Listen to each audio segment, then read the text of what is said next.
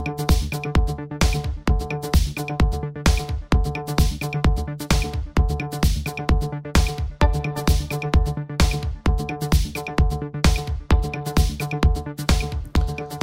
alaikum and welcome to a special episode of The Audit. My name is Zeeshan Salahuddin and I lead the Center for Regional and Global Connectivity at Tabadlab. The Audit is a Tabadlab podcast that looks at Pakistan's bilateral relations with key partners around the world. In this inaugural podcast season for The Audit, we are looking at Pakistan's relations with the US. Specifically, its various confrontations, areas of cooperation, and the complexities of the relationship as they have unfolded over the last 75 years, and where this relationship might be headed. 2 episodes of The Audit have already been put out. This special episode, I have the pleasure of introducing Mr. Michael Kugelman of the Wilson Center, who is with us here today. One of the most salient analytical minds when it comes to Pakistan, Afghanistan, India, and their relationship with the US. Michael? Welcome to the podcast. Perhaps if you can just tell us a little bit about yourself. Sure. It's great to be here with you. It's great to be at the Tabadlab offices. Great to meet you. So I have been at the Wilson Center think tank in Washington, D.C. For more than 15 years, managing our portfolio on Pakistan as well as India and Afghanistan. We recently launched a new South Asia Institute, which I'll be heading. And one of the newest initiatives to be housed in that institute, is a new Pakistan fellowship, which is going to build on the many years of work we've done on Pakistan. And I think the way I like to describe my work on Pakistan and the Wilson Center's work more broadly is that we apply a broad lens to Pakistan. We like to look at the country through a more nuanced, broader fashion than many others in DC tend to do. Great. Thank you, Michael. I do appreciate you taking the time to be with us here today and to give us some of your views about how the relationship has unfolded over the last 75 years, but more critically, really over the last 20 years, as cooperation between the two countries has been shaped by the conflict to Pakistan's west. I think at this point in time, there's really no conversation in Pakistan that we can have without really talking about the floods and the climate-related disasters that are now going to increasingly affect this particular part of the world. We've seen tremendous devastation. The numbers are just staggering. We have 33 million people that have been affected, of which 22 million cannot afford basic food necessities. We have close to 1,400 people that have died as a direct result of the floods. There is going to be far-ranging consequences for infrastructure devastation, for the health sector, for the polio program, for education, for security-related matters. I mean, it's the kind of effect that these floods are going to have had and are going to have over the next months and potentially years is just tremendous. Now, the US has allocated close to $30 million in terms of relief efforts. There's also now a 10-day air corridor that has been opened to sort of fly in some very critical supplies. China has pledged quite a bit of money. But the thing that we always see in situations like these is that when these kinds of floods and natural calamities happen, the bulk of the focus remains on immediate humanitarian aid and effect. And in the process of that, both from external donors who are trying to reach out and help and our own internal metrics, the long-term thinking doesn't really come into play. Can you walk us through why is it that past the initial humanitarian push, despite the fact that Pakistan is not really responsible or not as much responsible for the global climate change effects, not much care or attention is given to how do we solve this problem for this part of the world for the long term?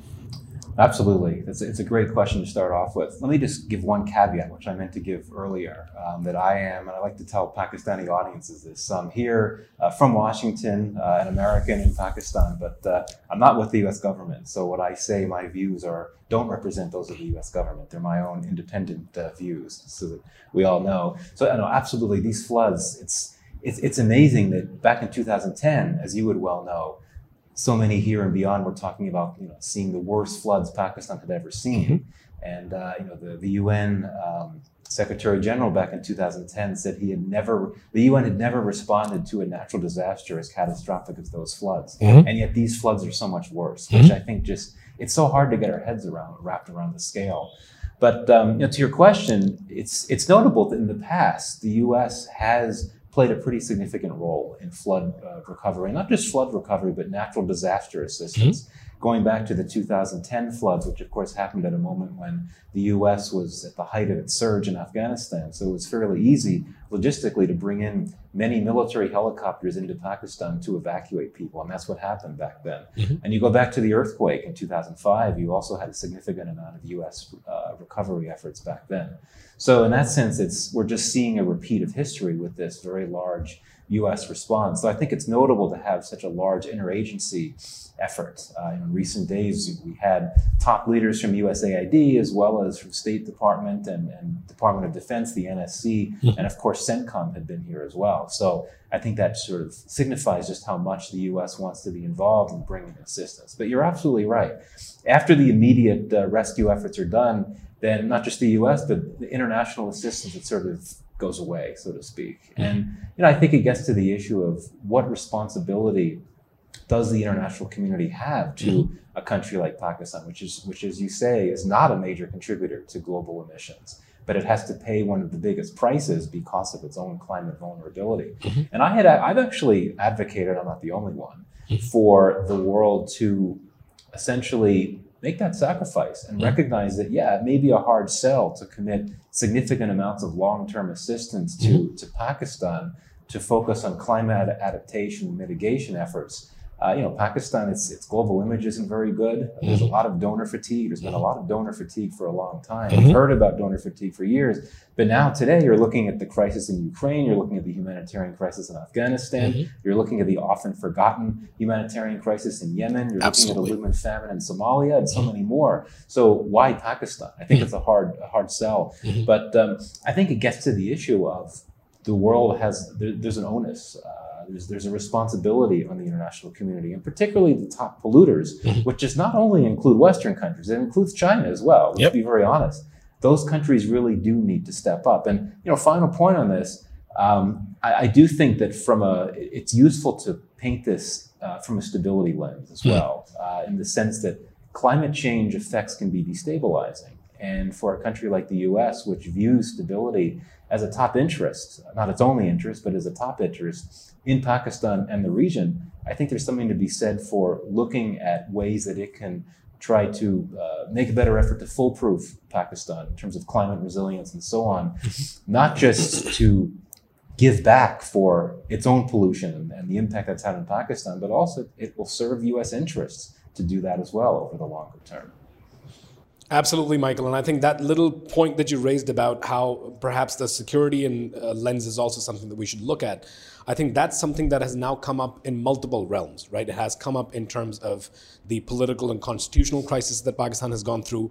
It has come up in the very recent and ongoing economic crisis that is only going to get further exacerbated by the floods, the damages for which at this point, the lower estimate is close to $20 billion, and it's only expected to climb as we continue to sort of match up and see the level of damage that these floods have caused.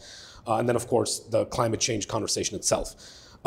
I guess my question there is, there's been a lot of debate recently about the shift in geopolitical realities across the world. And the new word that has come up that people seem to use quite often now is geoeconomics. Pakistan has a very precarious position in this entire dynamic because by virtue of the instability in the economic arena, the devastation brought about by climate vulnerability, the internal political struggles, Pakistan is not really in a position to antagonize anyone, particularly key partners like the US, like China. And the biggest conflict that exists within the geopolitical space does exist between those two countries. You and I spoke a little bit earlier about, how things are seemingly only escalating with Nancy Pelosi's visit to Taiwan, the warship exercises, the fact that China has now pulled out of 8 key conversations with the US. How does Pakistan, in a situation like this, maintain its status quo and its good working relationship with both countries and walk that tightrope, considering it can't really antagonize anyone? Yeah, it's a fair point. And, one cannot emphasize enough just how prime factor U.S.-China competition is in U.S. foreign policy calculations. And I remember when the Biden administration took over, there were some critics of Biden, especially on the Republican side, that had said, "Oh, he's going to be a dove on China. Things are going to change." But he's gone in the other direction. Yes. And it's been a repeat of Trump. The fact that he invited the Taiwan de facto ambassador to his inauguration, no U.S. president had ever done that before. That sent a big signal right there. And of course, also when Blinken had characterized what was happening in Xinjiang as genocide, that's also huge. So absolutely, this is such a key question. And I think that certainly the tensions that emerged in U.S.-Pakistan relations during the last few months of Imran Khan's rule with his allegations, which I know we'll get to, that I think put the U.S.-Pakistan relationship at a difficult spot at a moment when Pakistan could not afford for it to be in a difficult spot. And that, of course, was before the floods, but Pakistan was already experiencing all kinds of other problems. But, my sense, it's interesting. I don't think from Washington's perspective, I don't think that the U.S. government has wanted Pakistan to choose a side, so to speak. My sense is that the U.S. has, if you look at U.S. policy in South Asia more broadly, I think that we see in recent months the U.S. positioning itself where it's been trying to deepen its relations with countries around South Asia to try to encourage them to move further away from China and closer to India. But that dynamic is not in place with Pakistan, in that the U.S. recognizes that Pakistan's relationship with China is very close, and that's not going to change. But I think that we're seeing the U.S. try to figure out ways to navigate its relationship with Pakistan, even within that constraint posed by Pakistan-China relations. And, I remember, well, you'll remember the speech, I guess an infamous speech that Alice Wells made at the Wilson Center almost 3 years ago, where she criticized CPEC. Many remember the first part of the speech when she criticized CPEC. But the second part of the speech was where she was laying out a vision for U.S. investment, for greater U.S. investment in Pakistan, using what she described as a more equitable, transparent model for investment. So, she was not saying that CPEC should end. She would have liked to see that, but she was making a pitch for the U.S. to counter Chinese investment. That's the term that you hear frequently in the context of Indo-Pacific policy and all that. Not contain. We're not seeing U.S. efforts to contain China, but to counter it.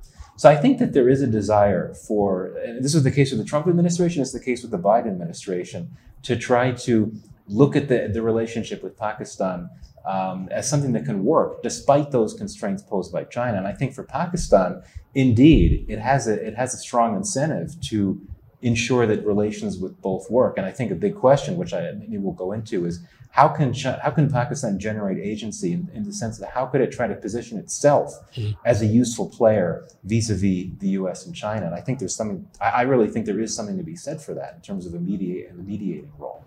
Yeah, that was exactly going to be my next question. But to your last point, I think, and I apologize if I'm butchering the last name, but I believe the gentleman's name is Derek Chollet, who was one of the advisors to Secretary Blinken. I think in a recent statement, one of the things that he said was that it does not want countries in the world to have to choose between, the major powers, but for them to have a choice, which goes back to the entire argument about it's not containment, it's actually... And so I agree with you in that regard. But I do think that there is a historical precedent where Pakistan has been leveraged in the past. And I'm very specifically speaking about, of course, of Kissinger's visit back in the 70s, back when that initial bridge was built between Beijing and DC, and it was built through Karachi. Why is it that Pakistan is not seen as that interlocutor? And what can our politicians, what can our political elite do in order to position Pakistan to create, as you said, the word that you used very rightly so, agency, in order for Pakistan to be able to play that role in a bigger capacity and to sort of try and see how some of these escalations at the epicenter of which exists Pakistan in this region can be de-escalated? No, it's a great question. I'm glad you brought it up. It's something that I've thought about myself. I think to answer your question, why the U.S. has not looked at Pakistan as a nation that could play that mediation role vis-a-vis China. Yeah, I think that for even as intense as the competition between the U.S. and China had become, there were still direct channels. I mean, it was still possible for the U.S. and China to engage on high levels when they wanted to. And when Biden took over, he had indicated, he had written in a foreign affairs essay when he was still a candidate, he had said that he would encourage engagement with China where our interests dictate it.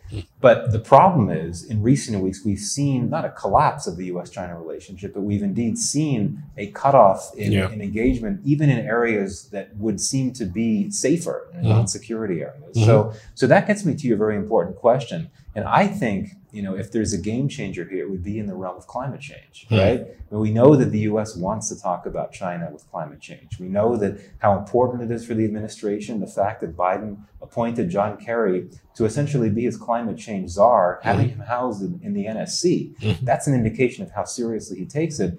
There was a lot of discussion right when the administration was taking office that Kerry himself wanted to suspend competition with China in order to fully focus on climate change discussions. But China, as I understand it, has now said that there's not going to be any discussions on climate change issues. So here is where I think Pakistan can play a role at a moment when even one of the big issues that the US would like to discuss with China is not something that can be discussed. At a moment when we really recognize just how critical the challenge climate change is, we know how critical and relevant climate change is for Pakistan.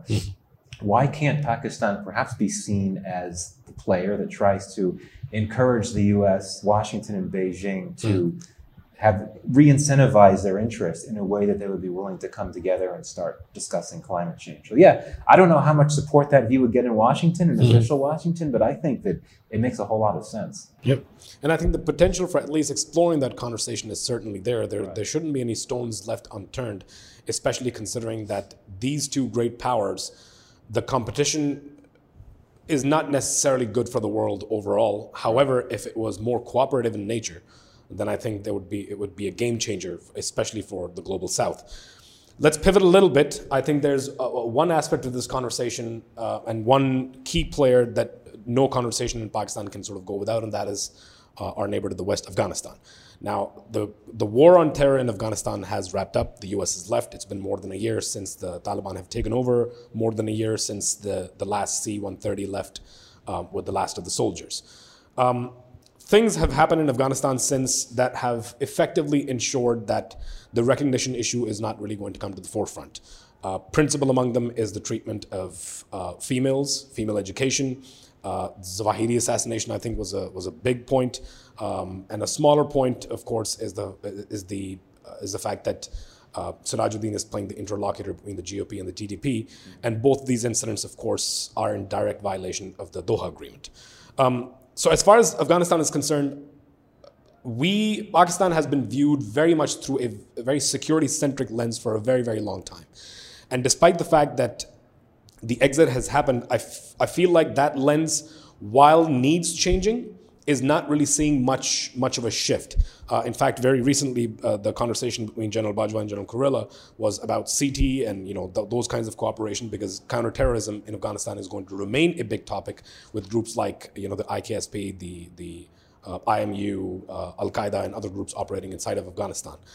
So what is it that can be done to shift a little bit away from viewing Pakistan only through the security lens when it comes to Afghanistan, especially considering the fact, and this is a figure that I forget the gentleman, but somebody quoted in a conference recently, that 91% of Pakistan's borders are countries that are not necessarily friendly towards Pakistan. And the whole idea of Pakistan continuing the CT cooperation with the US only antagonizes our friends on the Afghan side further. Right. That's a great point. This has always been a challenge. And I would argue that if you get outside of official government channels, I think there's a lot more prospects for looking at the US-Pakistan relationship through a non-security lens. I mean, as you would know, educational cooperation is a huge achievement. It's long been a huge achievement in US-Pakistan relations. The fact that it's a statistic that the US Embassy oftentimes repeats for good reason, that the Fulbright program, Pakistan is the biggest one throughout Fulbright. That's been going on for many years. We have a US-Pakistan Business Council, which is never going to be as big as the US-India Business Council, but you've got some major American companies that have been in that for a while and have been investing in Pakistan for quite some time. So clearly, if you get outside of official government channels, there's more support for the idea of broader cooperation with Pakistan. And the diaspora is also critical. I mean, the Pakistani diaspora is now the second fastest growing Asian diaspora in the US. And it's a diaspora that I would argue is not necessarily the most organized, but there are some factions of it that are very keen to figure out how to, for instance, promote more cooperation between the two sides in the areas of high tech, IT, that type of thing. So there's a lot of potential there.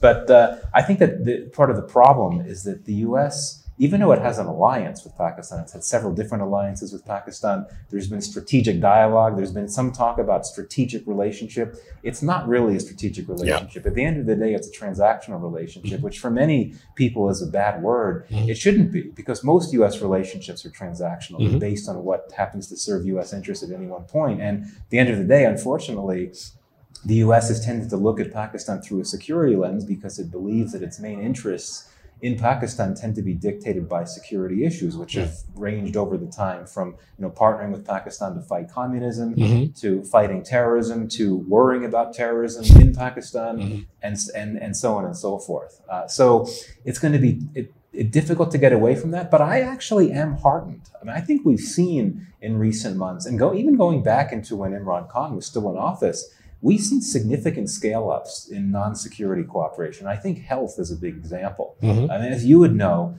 though I think many here in Pakistan don't realize this, the US has sent more COVID pandemic vaccines to Pakistan than any other country. And the new ambassador here, Ambassador Blom, one of his first moves was to set up a new bilateral dialogue on health. That's great. And I think with these floods, of course, the catastrophic impacts on health and public health would make that bilateral health dialogue appear to be something that could really shine, so to speak, right now. So, if you're looking for silver linings out of the pandemic and especially the floods, I think that those may provide more opportunities for non-security cooperation between the US and Pakistan. But certainly, old habits and old views die hard in Washington at a moment when, quite frankly, there's not enough bandwidth to do a comprehensive Pakistan policy review and think about how to really broaden the relationship beyond security. But I am heartened by what we've seen over the last few months. Yeah, I think you're absolutely right as far as the COVID-19 vaccines are concerned. I think the vast majority of the population is actually not aware of this, which is also a bit of a commentary on the PR machine that exists, not just on the US side, but I guess also on the Pakistan side. And I think the health cooperation, especially with Ambassador Blom here now, is critical for the floods. Some of the numbers that we've seen regarding, especially with maternal and child care health coming out of the floods is just staggering. I mean, there's somewhere around 660,000 women that are pregnant that are part of the 33 million affected. And within the month of September alone, for example, we're expected, 73,000 of those women are expected to give birth in extremely squalid, extremely difficult conditions and environments with floodwaters still receding and them not really having access to their own homes. So I think health is absolutely a key area. Another area, of course, is exports. The U.S. remains one of Pakistan's, not one of the biggest export destination for Pakistan. There's close to 3,500 items, I believe, that are on a list that go duty-free. But I do feel, and this is a conversation we've been having internally at Tabadlab as well, along with our partners and various non-resident fellows, that this aspect of it, the export aspect of it, the transactional or however you want to call it aspect of it can be dramatically enhanced and improved. And I guess that sort of really leads me to my two-part next question, which is, what are some of these low-hanging fruits, in addition to health, in addition to the COVID-19 vaccine and post-pandemic related support, that the two countries can sort of focus on and sort of, do a little bit of more of a stitch up, especially considering that temperatures have been raised. And the second part of that question, I guess, is why is it that Pakistan cannot be viewed as a normal country or treated as one? I mean, you've answered some of that question, but I just very specifically wanted to use the word normal, because Pakistan is not really ever treated as, a bilateral nation to just have a relationship with. Yeah, so I think if you go back to the themes that figured in the strategic dialogue that was in place between the US and Pakistan for a period of time, starting in 2009, 2010, whenever it came out, it was suspended several times. It hasn't resumed for a few years. But I think if you want to talk about low-hanging fruit, I think there are a number of key useful areas there. I mean, some of them we've already talked about, but something like energy, something like climate change, women's issues, education, I see that all as low-hanging fruit, just because there's a pretty long legacy. Again, this is something that may not necessarily be known by large audiences here or in the U.S.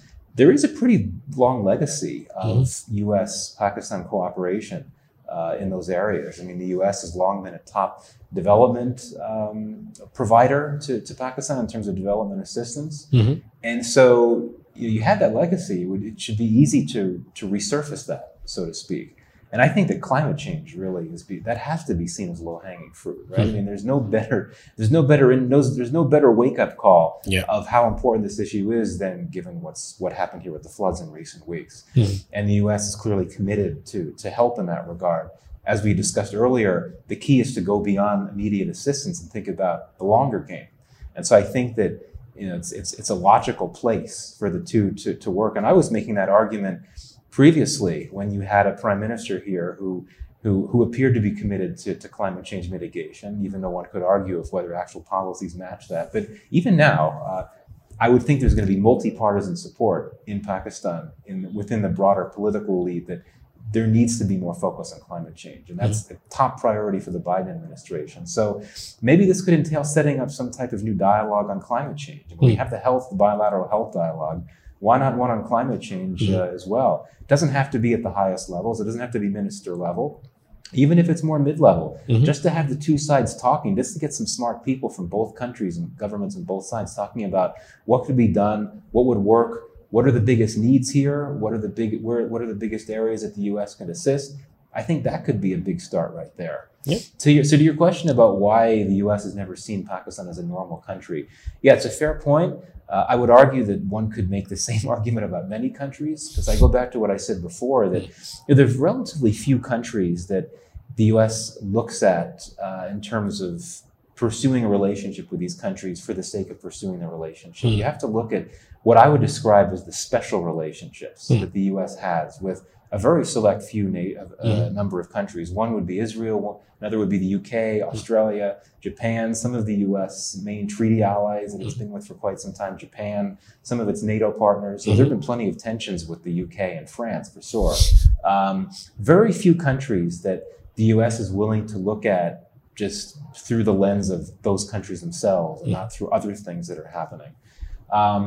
I think part of the problem with Pakistan is that there are bad things, so to speak, perceived in Washington, bad things that have been happening in Pakistan that bear on U.S. interests. And that has then sort of taken attention away from a broader, deeper focus on the relationship. So, the problems with terrorism for many years here, the concerns for many years, though not as much now, about the safety of nuclear weapons. Those were two things that I think came to dominate the relationship in a big way from the perspective of the U.S. in terms of how Pakistan was perceived. And given that stability, it's hard to get away from the stability focus, so long as there were those concerns about nuclear issues and concerns about terrorism and the possible interplay between the two, that really, I think, made it difficult to situate the relationship in a broader way. And I emphasize, neither of those are perceived as bigger as concerns now as much as they were in the past, for sure. But for many years, that was the case. But I think that now you have a good opportunity right now, I think, to try to reorient the lens to Pakistan in the sense that, we could talk about the resurgence of the Pakistani Taliban, but we don't have terrorism threats like you used to. No. The U.S. is no longer in Afghanistan, so it doesn't need to be quite as concerned about the likes of the Haqqani network and so on, and its relationship to Pakistan. We're seeing this momentum for focusing on non-security cooperation. There's new bilateral dialogues being launched. It's been a while since we've had that type of momentum. But so I think that there's an opportunity to look at Pakistan as so-called normal country. But I would say this, that for many years, U.S. officials have looked at Pakistan as an important country in its own right because of its location, because of its relationships with the likes of China, Saudi Arabia, Turkey. its population, which of course is young and big. These are all, I think, reasons that the U.S. has identified to engage with Pakistan, just for the sake of engaging with Pakistan, or at least recognizing that it's an important country in its own right, and not because of other sort of exogenous factors, so to speak. So we could be seeing a bit of a shift in that lens. But I'm with you. I certainly hope that there's a shift, because I think Pakistan deserves better. That it should be seen, it should be perceived by Washington for the country that it is. Yep. My last question to you, I think a part of that you've already answered, so I won't go through the entire question, because I think there is something to be said about the political vitriol and acrimony that exists inside of Pakistan, not just in terms of the coalition government actively fighting against an individual who is very actively raising temperatures on the street, has huge popularity. I would in fact argue at this point that perhaps Imran Khan is the most popular he has ever been. And truly has become, sort of the voice of the masses in many ways, and of segments of society that we didn't think would come out onto the streets. But that those issues, because of fiscal pressures, now also exist within the coalition government and might even affect intra-party dynamics within the ruling specific one party. And all of that, of course, also has a bearing on foreign policy, relationships with the US, relationships with China, how things are approached. But and I think it's appropriate that throughout this conversation, the one thing that has kept coming up, especially in light of the floods, is the increased need for climate change, and that being sort of this galvanizing glue, this cement that sort of brings everything together. One of the conversations, or one of the ideas that Tabadlab has been speaking about and trying to sort of pursue, is this whole idea of the intersection of climate change vulnerability and debt vulnerability, and how one of the things that needs to happen, or at the very least there needs to be a push for it, is that there needs to be debt restructuring and or forgiveness for Pakistan for it to be able to funnel some of that money and some of those resources into climate financing, more specifically for adaptation, not necessarily mitigation for obvious reasons. But that's what is the need of the hour. Do you feel that is something that bilaterals or multilaterals will be willing to consider? What are some of the things that Pakistan can do to sort of influence that? And is that even a fair ask? Yeah, it certainly is a hard sell. It's hard enough, as we discussed, to get the international community to buy into committing to longer-term, open-ended climate adaptation mitigation support to Pakistan, though it's very much worth doing. When you get to the issue of debt forgiveness, debt restructuring, that gets really tricky as well, just because of Pakistan's own record when it comes to taking on so many loans and its indebtedness, which of course has sources across the board. You and I both know that it's not just because of Chinese debt. It goes much deeper than that. In fact, Chinese debt is not a major contributor to Pakistan's overall debt. I mean, look, the last prime minister, Imran Khan, he tried to make debt forgiveness into a big issue. I mean, he was championing that on the world stage. He was going before the UN and calling for that. And I don't think he got very far. And so if he didn't get very far and he was making that a big priority, that suggests that it could be even tougher now for this current government here, which is burdened by so many different challenges. I do think that the floods perhaps give Pakistan its strongest argument yet, though, that it's time to sort of rethink that. But the window is short. Exactly, yeah, the window is short, and I do fear that within the coming weeks, that window of opportunity could shut, because unfortunately you're going to see much less media attention on the floods. You're going to see much less international donor assistance to floods, which would not be a good thing. So, yeah, I mean, the moment is now. And I think that with, of course, the UNGA meetings coming up this month, I think that your prime minister will have an opportunity. I understand he'll be traveling to New York to give Pakistan's remarks. That could be an opportunity for him to put that on the table and to get that conversation going at the UN. Certainly, it's worth bringing up with bilateral partners, including the US, and certainly partners in the EU and so on. But again, the question is, what argument would Pakistan make? What would be its big pitch? Yeah, that's the question. But I think that this is certainly, if there was ever a time to have that conversation, it's now. Absolutely, Michael. There's a big difference between watching you on television, reading your Twitter threads, and having a conversation with you in person. I must say I'm very humbled and in absolute awe of the manner in which you frame some of these issues and how you analyze some of these issues, and very grateful for you sparing the time today. We spoke quite a bit about the floods today. I do want to flag with the audience that the next episode for the audit is specifically focusing on the floods. In fact, we went back and interviewed General Nagara, who was overseeing some of those operations, Ambassador Ann Patterson, at the time, as well as General Nadeem on the Pakistani side, who was looking at flood relief efforts from the Pakistani perspective. And it has a lot of information about what we learned in 2010, what we did not apply, and how this might unfold in the coming years, because these floods are now no longer a one-time event. This is going to continue to happen and continue to exacerbate. That being said, thank you very much, Michael. I'm very grateful for your time and for your analysis. It's a tremendous opportunity for Tabadlab and people here, as well as our audience, to learn from you and to be able to tap into some of the strategic thinking that goes into some of these very critical, key, and salient questions. So thank you for being here. I appreciate your time. This has been another episode of The Audit, a special episode with Mr. Michael Kugelman of the Wilson Center. We'll see you on the next one.